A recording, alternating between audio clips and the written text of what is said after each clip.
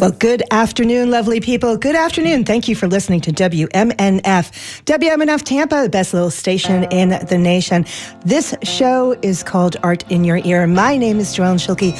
I am the hostess who loves you absolutely the mostest.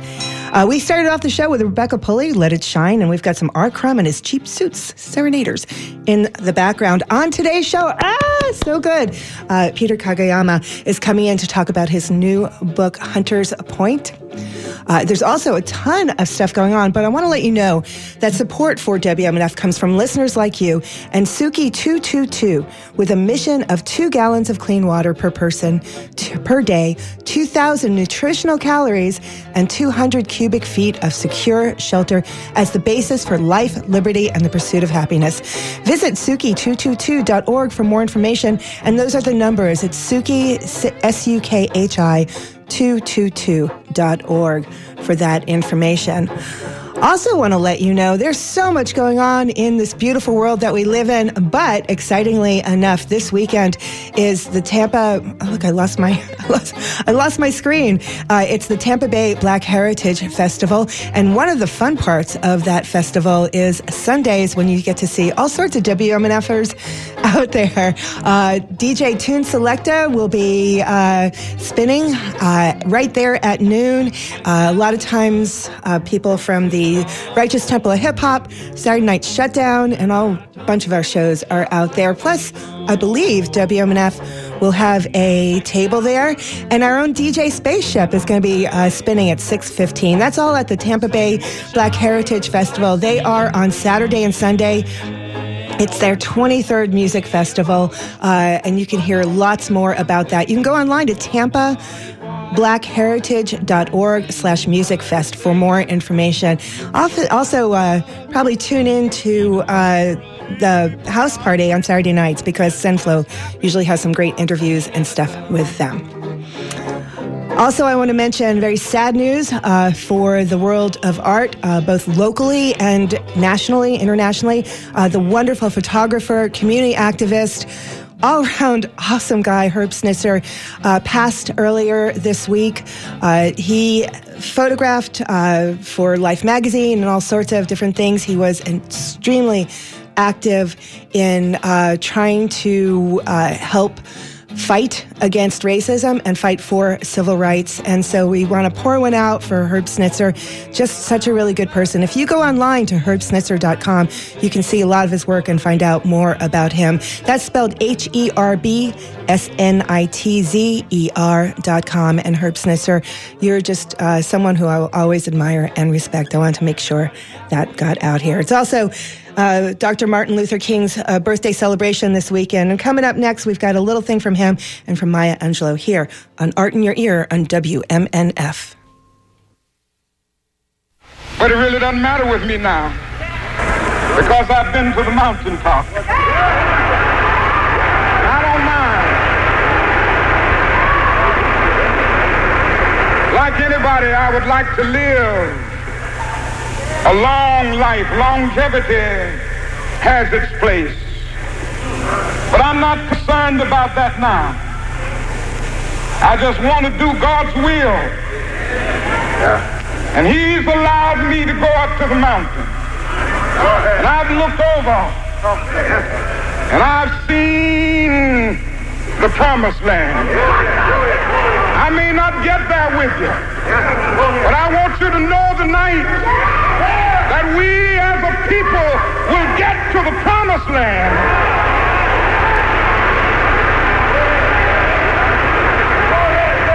So I'm happy tonight. I'm not worried about anything. I'm not fearing any man. Mine eyes have seen the glory of the coming of the Lord.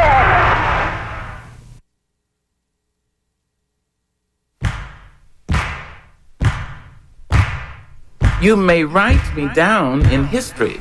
You may write me down in history. With your bitter, twisted lie. With your bitter, twisted lie. You may trod me. You may trod me. In the very dirt. In the very dirt. But still like dust. But still like dust I'll rise. rise. Does my sassy name upset you? Why are you beset with gloom? Why are you beset with gloom? 'Cause I walk like I've got all wells. I'm thinking I live in Rome. Just like moon. Just like moon, and like sun, And like sun. with the certainty, of time, Just like hope. just like hope, Springing high. springing high. Still I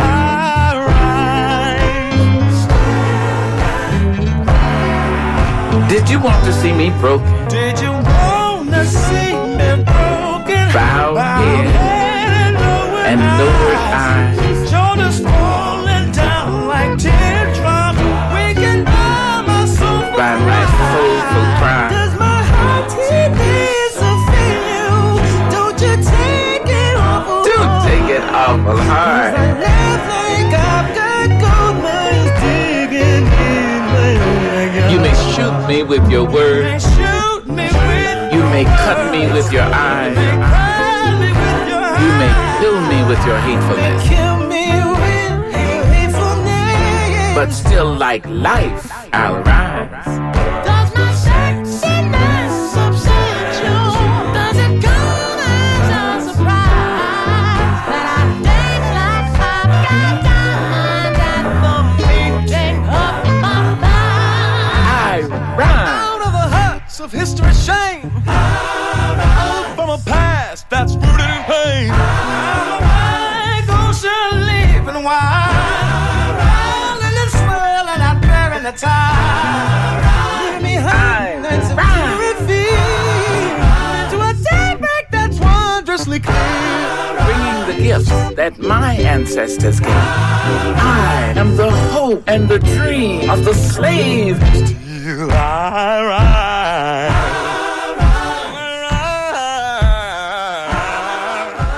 So this special kind of day when we both celebrate the legacy of Dr. King and mourn the passing of Herb Snitzer. And those are definitely related. There's probably, with everything that we have in our world, the fulcrum of civil rights and everything during the last century, continuing today, is, really sort of talks about that century.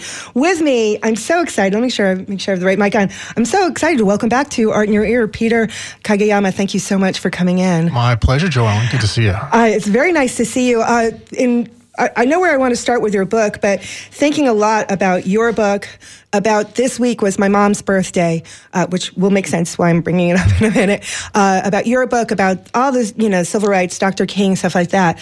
Our country, and every country probably, in its own way, has a history of looking at groups who are not the predominant leading groups and has acted in a biased ways against them. That's my most diplomatic way I can say it. Yes. There were stories that my mom and grandmother told of during World War II because my grandmother was German. Even though as Romas we lost millions of, Romas were killed, she was spit on in the street. You are third generation Japanese American, and yes. And so this is important for the book that we're going to talk about. So there's that type of, internment and putting people in concentration camps here in the United States, and then of course so obvious still to this day about the bias and prejudice against people of Black heritage and Latino, all different heritage. And so this is a really good weekend to sort of see how all this sort of comes together and wishes together. So you've written Hunter's Point. It debuts this month. Yes. Officially. Next Tuesday. Dun, da, da. Dun, dun, dun. Yes. And it's a book that's based in San Francisco. So I want to start with San Francisco. Why is our left coast, East Coast guy starting with a book in San Francisco? Part of it is because my father was born there. And the story is very much influenced by his experience. And he was a Nisei, second generation Japanese American, born in San Francisco in 1926 and was interned during World War II. So San Francisco plays deep in my family's history there as well.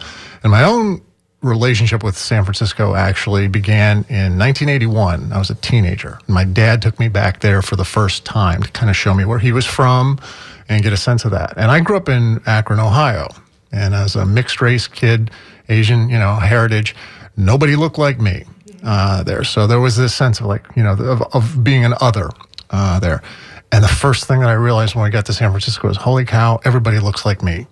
And that was a wildly interesting experience. And it was so San Francisco always fired my imagination. And it is one of those cities that has a mystique about it. You say San Francisco and you feel the fog and, you see the bay and it's like this, it's sort of noir feel. Same thing with Paris or London, those places, they have this built-in mystique. And certainly as a writer, you want to find ways to build in that kind of identity into the stories that you tell. So yeah, it was the natural, it had to be set there. My dad served mainly in Japan during the Korean War and loved Japan and loved San Francisco, loved San Francisco.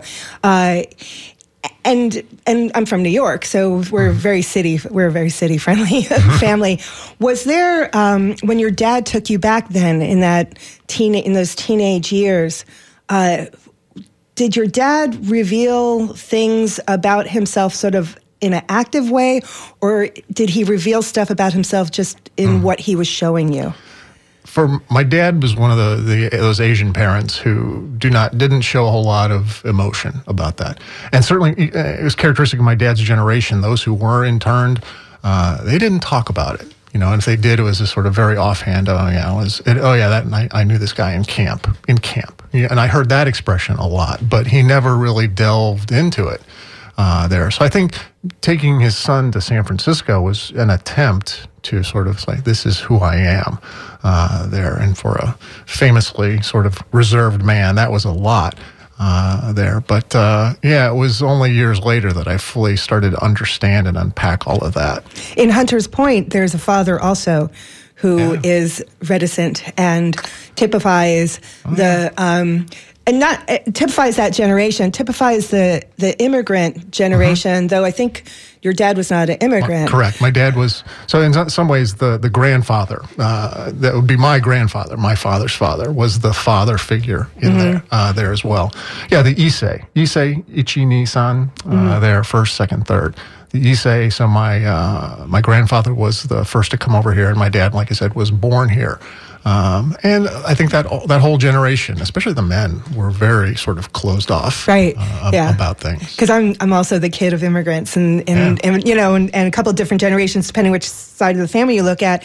And it was always very difficult to find out anything. Like we could ask grandmothers about the food they made and how they did that part, and we could ask grandfathers about the cars they had or their actions that they took, but feelings, no, do not go there. Yeah. So Hunter's Point there's so many things to talk about. Hunter's Point is your first novel. You've written several books, and then you decided you wrote a novel. And how is it that that you sort of went into novel writing as opposed to the other writing? Well, it was one of those sort of nice byproducts of COVID is, being home and, having some stuff to do. And so I wrote two books during COVID. One was the 10-year anniversary of my first book, For the Love of Cities, and it's called For the Love of Cities Revisited. And it was great to do that.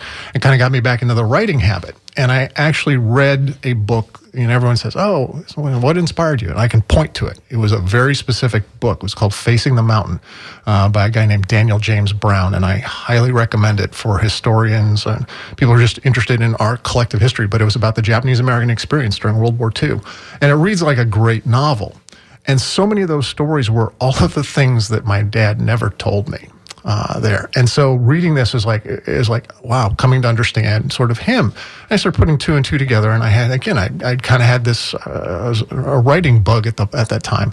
And I quietly started to just sort of think about this character there in this city. What would happen, 15 years after World War II if my dad, who, had stayed there, and all this stuff. So it was this sort of quiet outgrowth of that curiosity. And I didn't tell anybody I was writing a novel until I was about 3 or 4 chapters in, and I handed it to my wife and said, "Hey, I've been writing something." And she said, "Really?" I was like, so we're kind of off and running with that. But it was one of the, again, a nice byproduct of COVID. So, but I'm going to guess that your dad maybe was not a private detective? No, Dad was not a private Did detective. he ride a motorcycle? He did not. He did. I made the character a lot cooler in real life than my dad was in real life. Well, yeah, it's a novel. It's supposed to be. Yeah, of course. Do you ride a motorcycle? I did, yeah. So, yeah, I guess, they say all characters, writers write about what they know, and every character, I guess, is a bit of you. This literally is a bit of me, because it's my father. There's some elements of myself. And the main female character is my mother. She shares the same name. So my dad was a Japanese-American man, and my mother was an Irish-American woman. Which was revolutionary at the time. It was illegal in a dozen states or so until 1967.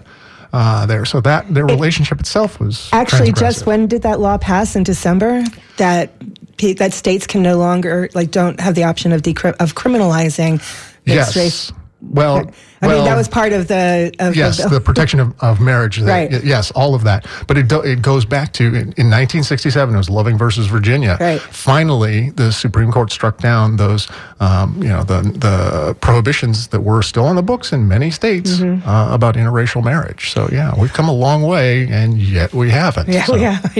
That's what this whole last couple of weeks keep on reminding me of that, and every which way I face in the news. So I started reading Hunter's Point, and I have to say, I have written book reviews, but this is not a book review show. Really enjoyed it. It's snappy. I don't know how else to say it. It's snappy. Things move along. There's not, there's some digressions in it, but the digressions matter and are interesting, but the first batch I sat down and started reading, I was like, okay, I've got an hour, I can start reading this, and I was I didn't stop until like page 110. I was like, okay, I really actually have to do some work today, and stuff like that. So it was snappy, it was fun to read. It is based on some true events, and it's a thriller. Yeah. It's a thriller. Yeah. It's a sort of a mystery, but it's a thriller, and there's a lot of action in it. It's based on some events. Yeah. How did it start? You want to write about San Francisco. You want to write about your dad. You want to write about this, but yeah. So the story, the first sort of idea in my head was to set it against the filming of Vertigo. Great movie, filmed in San Francisco in 1957. And debuts in April of 1958. So that's okay. That'd be a pretty cool sort of backdrop. And then you start doing some research, and you find out, okay, what else was going on here? And it's like, I didn't realize that the then Giants, New York Giants baseball team was moving to San Francisco and started their first thing in 1958. It's like, okay, what was going on with that? And then you start reading about what else was happening there. And Hunters Point is a real place. It was a naval base. It was a huge naval base on the West Coast there, and all kinds of really shady stuff happened there. And it's all been documented there. The Naval Radiological Detection Laboratory to study the effects of radiation on all kinds of things goes there, in part because they had the great idea of actually towing an irradiated aircraft carrier from the Bikini Atoll atomic bomb test. Let's tow that back into San Francisco Bay and park it there for several years. Let's just have radiation zooming out. And that was the most obvious thing that they did. But there was a lot of, again, very clandestine things that happened there. And so the long effect is that by the 1980s, this base is shut down. It is a Superfund site, and it has been a Superfund site for 30 years. And this is about 1,000 acres of waterfront property in San Francisco. You'd think there'd be a financial incentive to clean that up and figure that out. They still haven't been able to do it. Because there's so much radiation? It's radiation and chemical and other kinds of environmental toxins there. Yeah, it's that messed up that they can't figure out what to do with 1,000 acres of waterfront property in San Francisco. And I was wondering when I I vaguely remember hearing about Hunters Point or reading about Hunters Point in somewhere. I work for an environmental organization, so it was something in there. So it was, in the last 2 years, it's been in front of my face. And I was wondering, because in your book, one of the interesting characters, not super main characters, is dying of cancer.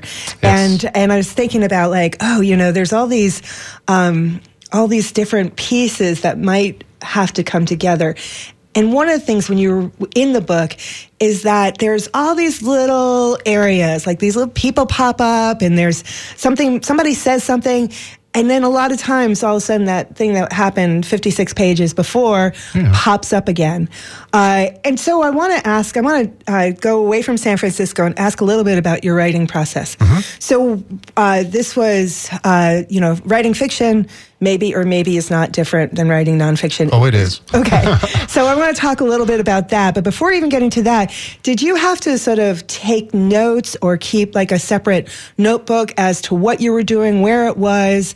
Or was it all in your head? You go back and read it? Because that's what I was really impressed. I mean, literally, and I want to say 56 pages longer because I went back and looked, like to know, okay, I'm dropping this clue in and this shows up there. How did you sort of track that? I was not that structured about that. I mean, I know that there are some writers and, say, oh yeah, you plot out everything. And then there are others who say, don't plot, have a story and let it sort of evolve. And, so I'm probably far more onto that side, but I think maybe that's just how I wanted to do it.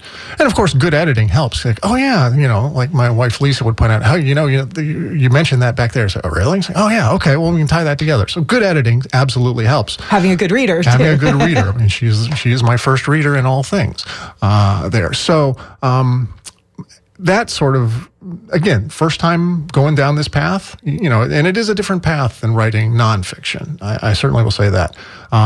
And I guess I think I've found something that works for me. It may not work for everybody, but yeah, I don't want to get too plotted out, but there's certain points you absolutely do. Like, I think this needs to happen, this, and you sort of like, oh yeah, I kind of see where we're going. Not exactly sure how we're going to get there yet, but yeah, we're going to end up somewhere over there.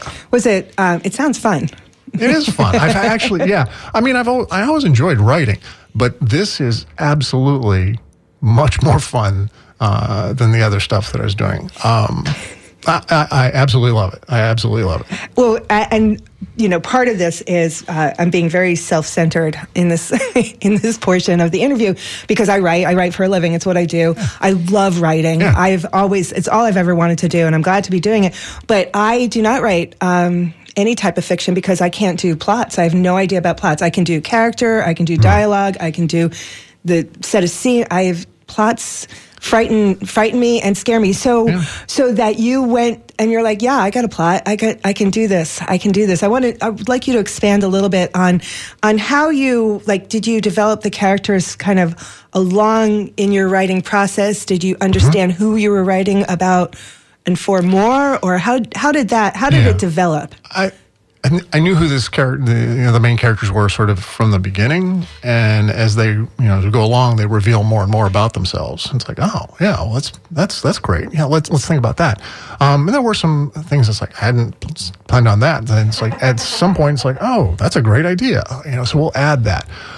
There, Stephen King has a really interesting sort of perspective on this, and one of the greatest books about writing that has ever been written is simply called On Writing by Stephen King. I highly recommend it. There, but he says, look, I create a situation, I create these characters, and I let them figure out how to get out of it. Now, I'm not that clever, and I have to have a little bit more structure around where I think I'm going. But that's pretty good advice. I mean, you say you write characters. Like, I know characters. I have ideas. Like, I think people get wrapped up. It's like, well, I don't know where the plot's going. Like, that's okay. I don't either. And honestly, there were times like I knew kind of where it was going to end, but I didn't know exactly how we were going to get there or the twists and turns. And you don't need to. And then you have that moment where you're writing something and go, that's cool. Yeah, let's do that there. And it's wonderful. It's this like, it's like discovering something. I highly recommend the feeling there. And it is a little scary to not know exactly where you're going. But if you have a little faith and a good support system around you, you can get there. And a million times I don't know if a million times, but many times on this show, we've seen the difference with visual artists. Some artists know exactly what they're going to do once they put a brush to the canvas. And some are like, let's see where this goes. I have an idea. Yeah. So that's analogous. Well, dear listeners, we are speaking with Peter Kagayama, who has a new book coming out this month called Hunter's Point. It's his first novel. He's written several books about cities, about kind of a sense of place and a sense of... and I would say that having a sense of place also has a sense of time in it because every place morphs and morphs over. I've lived in St. Pete off and on since the early 80s, and certainly the St. Pete today is different than the St. Pete that I moved to, but there's all little, special things for it. This book is set in 58, and you talked about Vertigo and Hunter's Point and the Giants and stuff like that. What else is it about the late 50s that made it the right time for this book? Well, from a cultural standpoint, San Francisco was the epicenter of the beat renaissance that was going on there. So Allen Ginsberg and Jack Kerouac, who both of whom make appearances in this book, along with several other of the beat poets and the beat writers. So there was this excitement about San Francisco, and there was this whole moving west kind of thing. This is the Eisenhower days. We're post World War II, we're post the Korean War. The West, especially California, represented this sort of idealized idea of what's next, and that's great. But also there's this realization that there's this lingering and very still pervasive issues of race and identity in this place. And certainly Katz is a Japanese American, but it was very true for Hispanics and for African Americans. I think all kinds of people. And the Italians in it. And that's it. Yeah. I mean, we tend to think about San Francisco as being this sort of very liberal, progressive city. Well, it wasn't always that way, and it had to get there. And there was definitely some growing pains with that. And the Beats were the beginnings, the Beats were the progenitors of the hippies in some ways, right? There. So we see where this city is going, but it's not there yet, and it's a struggle sometimes to become that kind of city. And it was just a really fascinating time. Well, it does sound like it's sort of a crossroads, because you have the next is happening, sort of typified or looked at as the Beats, and then also the interracial relationships in it, and then you have the past is very, very, very present in it, so it has all these types of mixings. So when you, I assume that you had, once you knew, okay, this is happening, and also once it was okay to travel within the time of COVID, I assume you went to San Francisco. We did. Went there twice last year. Spring. And that was like the main thing. Most of the story was written, but I wanted to go there to get a better feel of it, to really polish it, to make the city feel like a real place that I'd walked into. You kind of have to, since your other books, you don't really. That I walked into the Fairmont Hotel, and I'd been in the Tonga room there, and we walked through Chinatown, and I'd seen Hunter's Point, in person, and walked into that Bayview Heights neighborhood. That made it real for me, and hopefully that makes it feel real to somebody who's going to be reading my story. Is that, when you were writing your other books, was that needing to be in those places also important? I think it was Thomas Friedman who said, you got to go to know. He famously travels all over the world and writes about stuff. But you got to go to know. I mean, there's some things, certainly the internet's a fantastic tool, and there's not every place that you need to go to tell a story about it.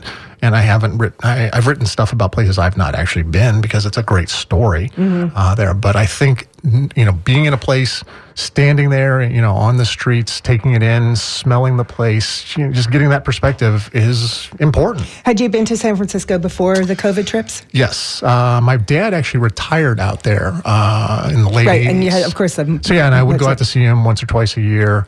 He lived over in Oakland, East Bay, Berkeley. And but I always made a point, I went into San Francisco when I was there too. Was there a difference going to flesh out your book? Yes, because I had a purpose there. So it was very intentional about the things that we decided we were going to do, and the stuff that I kind of knew I needed to see there. And I actually had a chance to sort of, and I talked with his widow, my stepmother, about this, and I explained to her what I was doing, and she kind of blessed it and gave me a little more insight about some things as well. It was good to ask her some questions and all that too. Is your mom still alive? No. Both my parents have passed. Had you ever talked to your mom about her history? A little bit. Less. My mom was much more open and vivacious about that. So I knew a little bit more about her history. There, but even the stuff with my dad, my parents were together for about 3 years total, and revolutionary at the time, but it was challenging, no doubt about it. Right. And certainly that, that was part of, I think, the reason why they ended up splitting apart there. So I knew a few stories there, and she shared, enough of that, but, this was actually writing about both of them, and I think especially my father. This was a way to have conversations with them that unfortunately I didn't get to actually have. Well, I want to talk a little bit. In your book, Hunter's Point, you have a detective named Katz, and he is Japanese. He's an American citizen, but again, Yes. as we talked about, he's Japanese. So, and we talked a little bit about him. And you have mentioned that this is ideally the beginning of a series, that you Yeah. can see sort of some adventures. I'm already well into book 2. So as you kind of hang out with him, this is not a criticism at all, but it's like he doesn't have a lot of faults. He seems to really have his act together. Yeah. And when you're like, is it helpful to have a character? Like it seems like you can trust your character. Like you can trust him to make good decisions about things. And so when a decision is made, when you're writing, you're like, yeah, I can go with this because I trust my guy. I think, that was part of it. But I can already tell you that I know from the second book and where we're at, we're going to find out that, that Katz has some issues as well. Katz. Katsuhiro. Katz, yeah. I want things to go well for Katz. Oh, and I really like him. I really liked him. I have to tell you. I love really Katz. liked him I a lot. love Yeah. writing about him. And no, we're not going to find out he's a serial killer or anything like that. No, but he was a vet. Right. He was part of that the 442nd, the Nisei regiment. The all Nisei regiment that fought in Europe. And in the story, he's a wounded combat veteran. He's a decorated veteran. And they didn't call it PTSD back then, but you expect that folks who've been through that kind of experience, that kind of trauma, they have issues of PTSD, and that's actually a more central theme in the second book. There, and we realize, wow, Katz he's holding it together, and he puts on a great front. But like all of us, we have the facade that we give to the world, and then there's what's really going on sometimes, and they don't always reconcile. There's a lot of people a lot of people watched the Prince Harry interview with Stephen Colbert that happened earlier this week, and in it he's talking about. They're talking about how the press in England misstated when he talked about that he had killed Taliban. And in his conversation, he was talking about like how you have to frame it for yourself because otherwise it's so damaging to the self. And, he was very worried about veteran suicide. And that's part of his goal, was to sort of reframe the horrors that people have to do to protect something that's important. And there's glimpses of that within this book. And with Kat, it's like there's stuff you have to do because there's things that are more important than sort of protecting your soul in a way. Like you have to do these things because that's what matters more. Yeah. And that's absolutely going to be a theme that will be developed in the next book. A good friend of mine, she's a psychiatrist, and I actually got the chance to talk with her about sort of PTSD and trying to understand that, from a character perspective, and trying to make that whatever I say about this, I hope has to be somewhat authentic, and I don't want to be, I don't want to be, I don't want to upset people with any of that.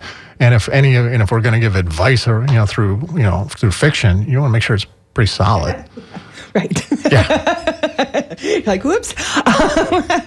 Wow. Oh my gosh, the time is flying by. And I have a million more questions. I want to mention, is there a part of the book, I did not ask you this before, is there a part of the book that you especially want to highlight for people, that you want to sort of say like this, a part that was either especially fun or especially moving, something that you did in that book that maybe surprised yourself or matters in a way that is outsized to some other things in the book? Yeah, there's a scene in the book where Katz and his family are being evacuated, as early 1942, and a photograph is taken. Here's this click behind him, and he turns around and there's a woman taking a photograph. And in the story, it's this woman named Dorothea Lange, who was a world famous photographer at the time, who documented a lot of stuff. But and he has a conversation with her, and this actually leads to an event later in the book that's kind of important. Well, that actually happened. But it wasn't Katz. It was actually my father who was in that photo. And it was a photo that I did not see while he was alive. It's in the National Archives, and I highlighted in the book, and it's in there. But it's him standing there looking over his shoulder with this kind of haunted look on his face. He's 15 years old. He's been told you have 2 weeks to basically sell everything and report here with 2 suitcases. and he has no idea what his future is. And I think it's the worst day of his life. And I had no idea that photo was going to be in the story. But at one point it clicked. It's like, that surprised me. And it made it very real for me. And then there's a later conversation that Katz has with Dorothea Lange, because they're connected now. They're forever. And in some ways, I feel like my father and Dorothea Lange are connected forever because of that one incredible moment of that photograph. And that photograph meant so much. It had so much information in it about who we were as a society at that second when we were taking just hundreds of thousands, 120,000 Japanese Americans and putting them in an internment camp, which is such a dark stain that I know in growing up in a fairly progressive Catholic school that we read about a little bit, I think in 6th grade, but we read maybe 3 paragraphs about it. That's it. Boop. It's one of those very glossed over. Yeah. Yes. And then finally in high school, like senior year of high school, it was something that everybody focused on for a semester. It was part of it. But, that was unusual. I could talk to my other friends who did not go to my school and they'd be like, we have no idea what you're talking about. Yeah. It was not part of the curriculum when I was a kid there. I mean, I knew about it and that was a little bit different. But yeah, it's one of those sadly, swept under the rug kind of things. And you showed me before, you've got a photo of you standing in the exact same place. Yeah, we found that place there. It's, on Van Ness Boulevard, and kind of posed the same way. And it's 80 years apart. There, him standing there as a young man, and I'm looking up the street, and I was very conscious. I was like, again, that photo told me more about my father just than most of the conversations. Did your dad tell you that photo existed? No, I don't think he even knew. Really? My aunt and some of my cousins eventually found all this years later. Right. Again, it's in the National Archives. Right. There, so.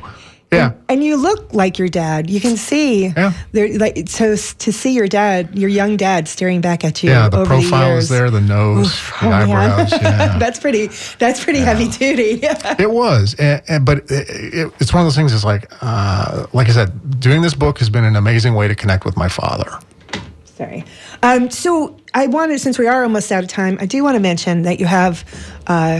I do want to mention something really quickly, which is a total shift. But you and I, before getting on the air, had talked about Herb Snitzer. Yeah. And he was someone that you had a good relationship with. Yeah, I've known Herb for over 20 years. Herb was an amazing man, and I learned a lot from him. And something that, he said that I actually have repeated many times in my work with places and cities. I talk about the importance of arts, and most cities will at least pay lip service to the idea of the importance of arts. And usually that manifests like, we'll support an arts festival, we'll donate to museums. And Herb said, it's not enough to just be a city of the arts. You also have to be a city for the artists. That it's the people who make this stuff there that we want to consume. It's got to remember them in that equation. They have to be able to survive as artists, or else they go somewhere else, which happened a lot. So Tombolo Books is you have a reading at Tombolo Books, which is located in beautiful downtown St. Pete. Yes, it is. And that is January 31st. There we go. It's available on my website, peterkageyama.com. You can find it there, or Tombolo Books also. And then we're doing something at Barnes & Noble out there by Tyrone on Saturday, February 4th from about 11 a.m. till about 1 p.m. Fine. And then it's the studio at 6:20 the following week. Tuesday night, February 7th, starts at 7:30. We're doing a talkback thing with myself and Paul Wilborn. I know it was on your show just not too long ago. Paul's a good friend, and we're being sort of interviewed by the inimitable Bob Devin Jones. So that'll be really fun. And I think Maureen McDowell is interviewing you at Tombolo. Correct. So, and then you also are doing a podcast, or a guest on a pod. Has it already been recorded? No, we're doing that. A friend of mine, Rodney Paul, out in California. Rodney was an amazing guide who showed me around San Francisco when I was there. Both times, actually. But he's got this Bay Trails podcast. We're going to talk about cities. We're going to talk about Hunters Point, because Hunters Point is one of those interesting things that is part of this trail system that's out there. So everybody, as Peter said, you can go to his website. It's Peter, and it's spelled Kageyama.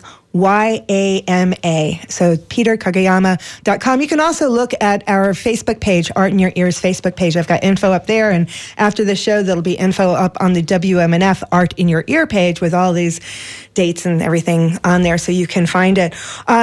So have you done, I know you've done, a quadrillion readings for The Love of Cities. Do you feel differently? Is there how are you feeling about doing these in front of people for a novel that you wrote? This is very different. Yeah, this feels very different. One was sort of exposing your intellect, I suppose, and this one is more exposing your heart and your soul or something like that. Is this a book you could have written 15 years ago? No, certainly not. I don't think I would start. I never thought I was going to be a fiction writer. And I didn't even think I was going to be a writer, but my dear friend of mine challenged me with some places. What do you want to say about all this stuff that you're seeing about cities? And thankfully, I rose to that challenge. But I don't think I could have gotten to this novel without some other things happening. You got to be at the right place, right time, and all that. And I felt when For the Love of Cities came out, there was when it first came out, it seemed to be part of a thing that was going on in the U.S. where people were really looking at cities and urban spaces and how to live well as a city. And many cities adopted some of those things. And that sort of seems to not be the big topic of conversation these days, though lots of things have happened. A few things have happened in the last few years that have sucked up a lot of the oxygen in the room. Well, because some of the things that I was talking about seem obvious now. When I was talking about, creating great, vibrant places where people actually want to connect with emotionally. There's a great placemaking there. It's we think that's kind of important. Well, now it's kind of given that, yes, of course, great placemaking is required. Right, and people have to be able to walk. And they have to be able to walk, yeah, absolutely. It's not about cars. One of your early things when you were first doing the book, and I might have been at 620 or somewhere I went and I saw you, and you were talking about that, there needs to be, walking. And someone said, well, it's Florida, you can't walk around. And everyone just was like, you must be new to Florida because we walk around in August. We figure it out, yeah. Certainly some of our cities are better designed for walking. St. Pete is actually pretty well designed for being a walkable, especially it's downtown. Tampa's got some fabulous stuff downtown, but it's a little less accessible. You can't walk from parts of downtown to other parts of downtown. That has always been sort of its challenge. But yeah, but the thing is, if you make it interesting enough, people, will find a way to get there. And so I know that's a segue from Hunter's Point, and so I want to end up on Hunter's Point. So Hunter's Point, it's officially out on the 17th, but I bet you could find it now.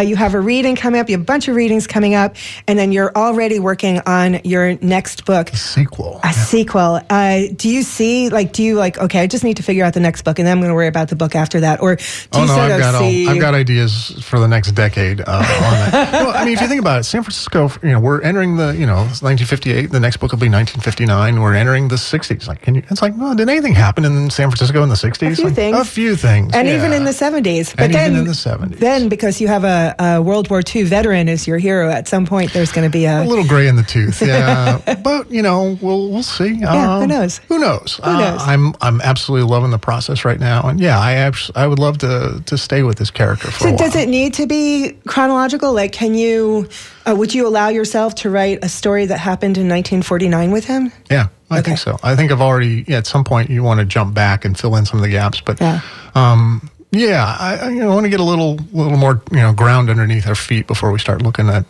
jumping backwards in time. But certainly there's got to be some very interesting things that happened along the way. That's wonderful. Well, my guest has been Peter Kageyama, and of course it's been an absolute pleasure talking to you. And I do have 97 other questions, but that will have to be for your next book. I hope you'll let Art in Your Ear and WMNF and me know about when that's happening. Once again, Tombolo Books on the 31st of the month, and information is online, and you'll be able to find all this stuff after the show. Everybody, go look at it at your convenience, I would imagine. And thank you so much. Going out, we are going to listen to some Mitski with her beautiful song, First Love, Late Spring, here on Art in Your Ear on WMNF. Be back in a minute, let you know what's going on around town.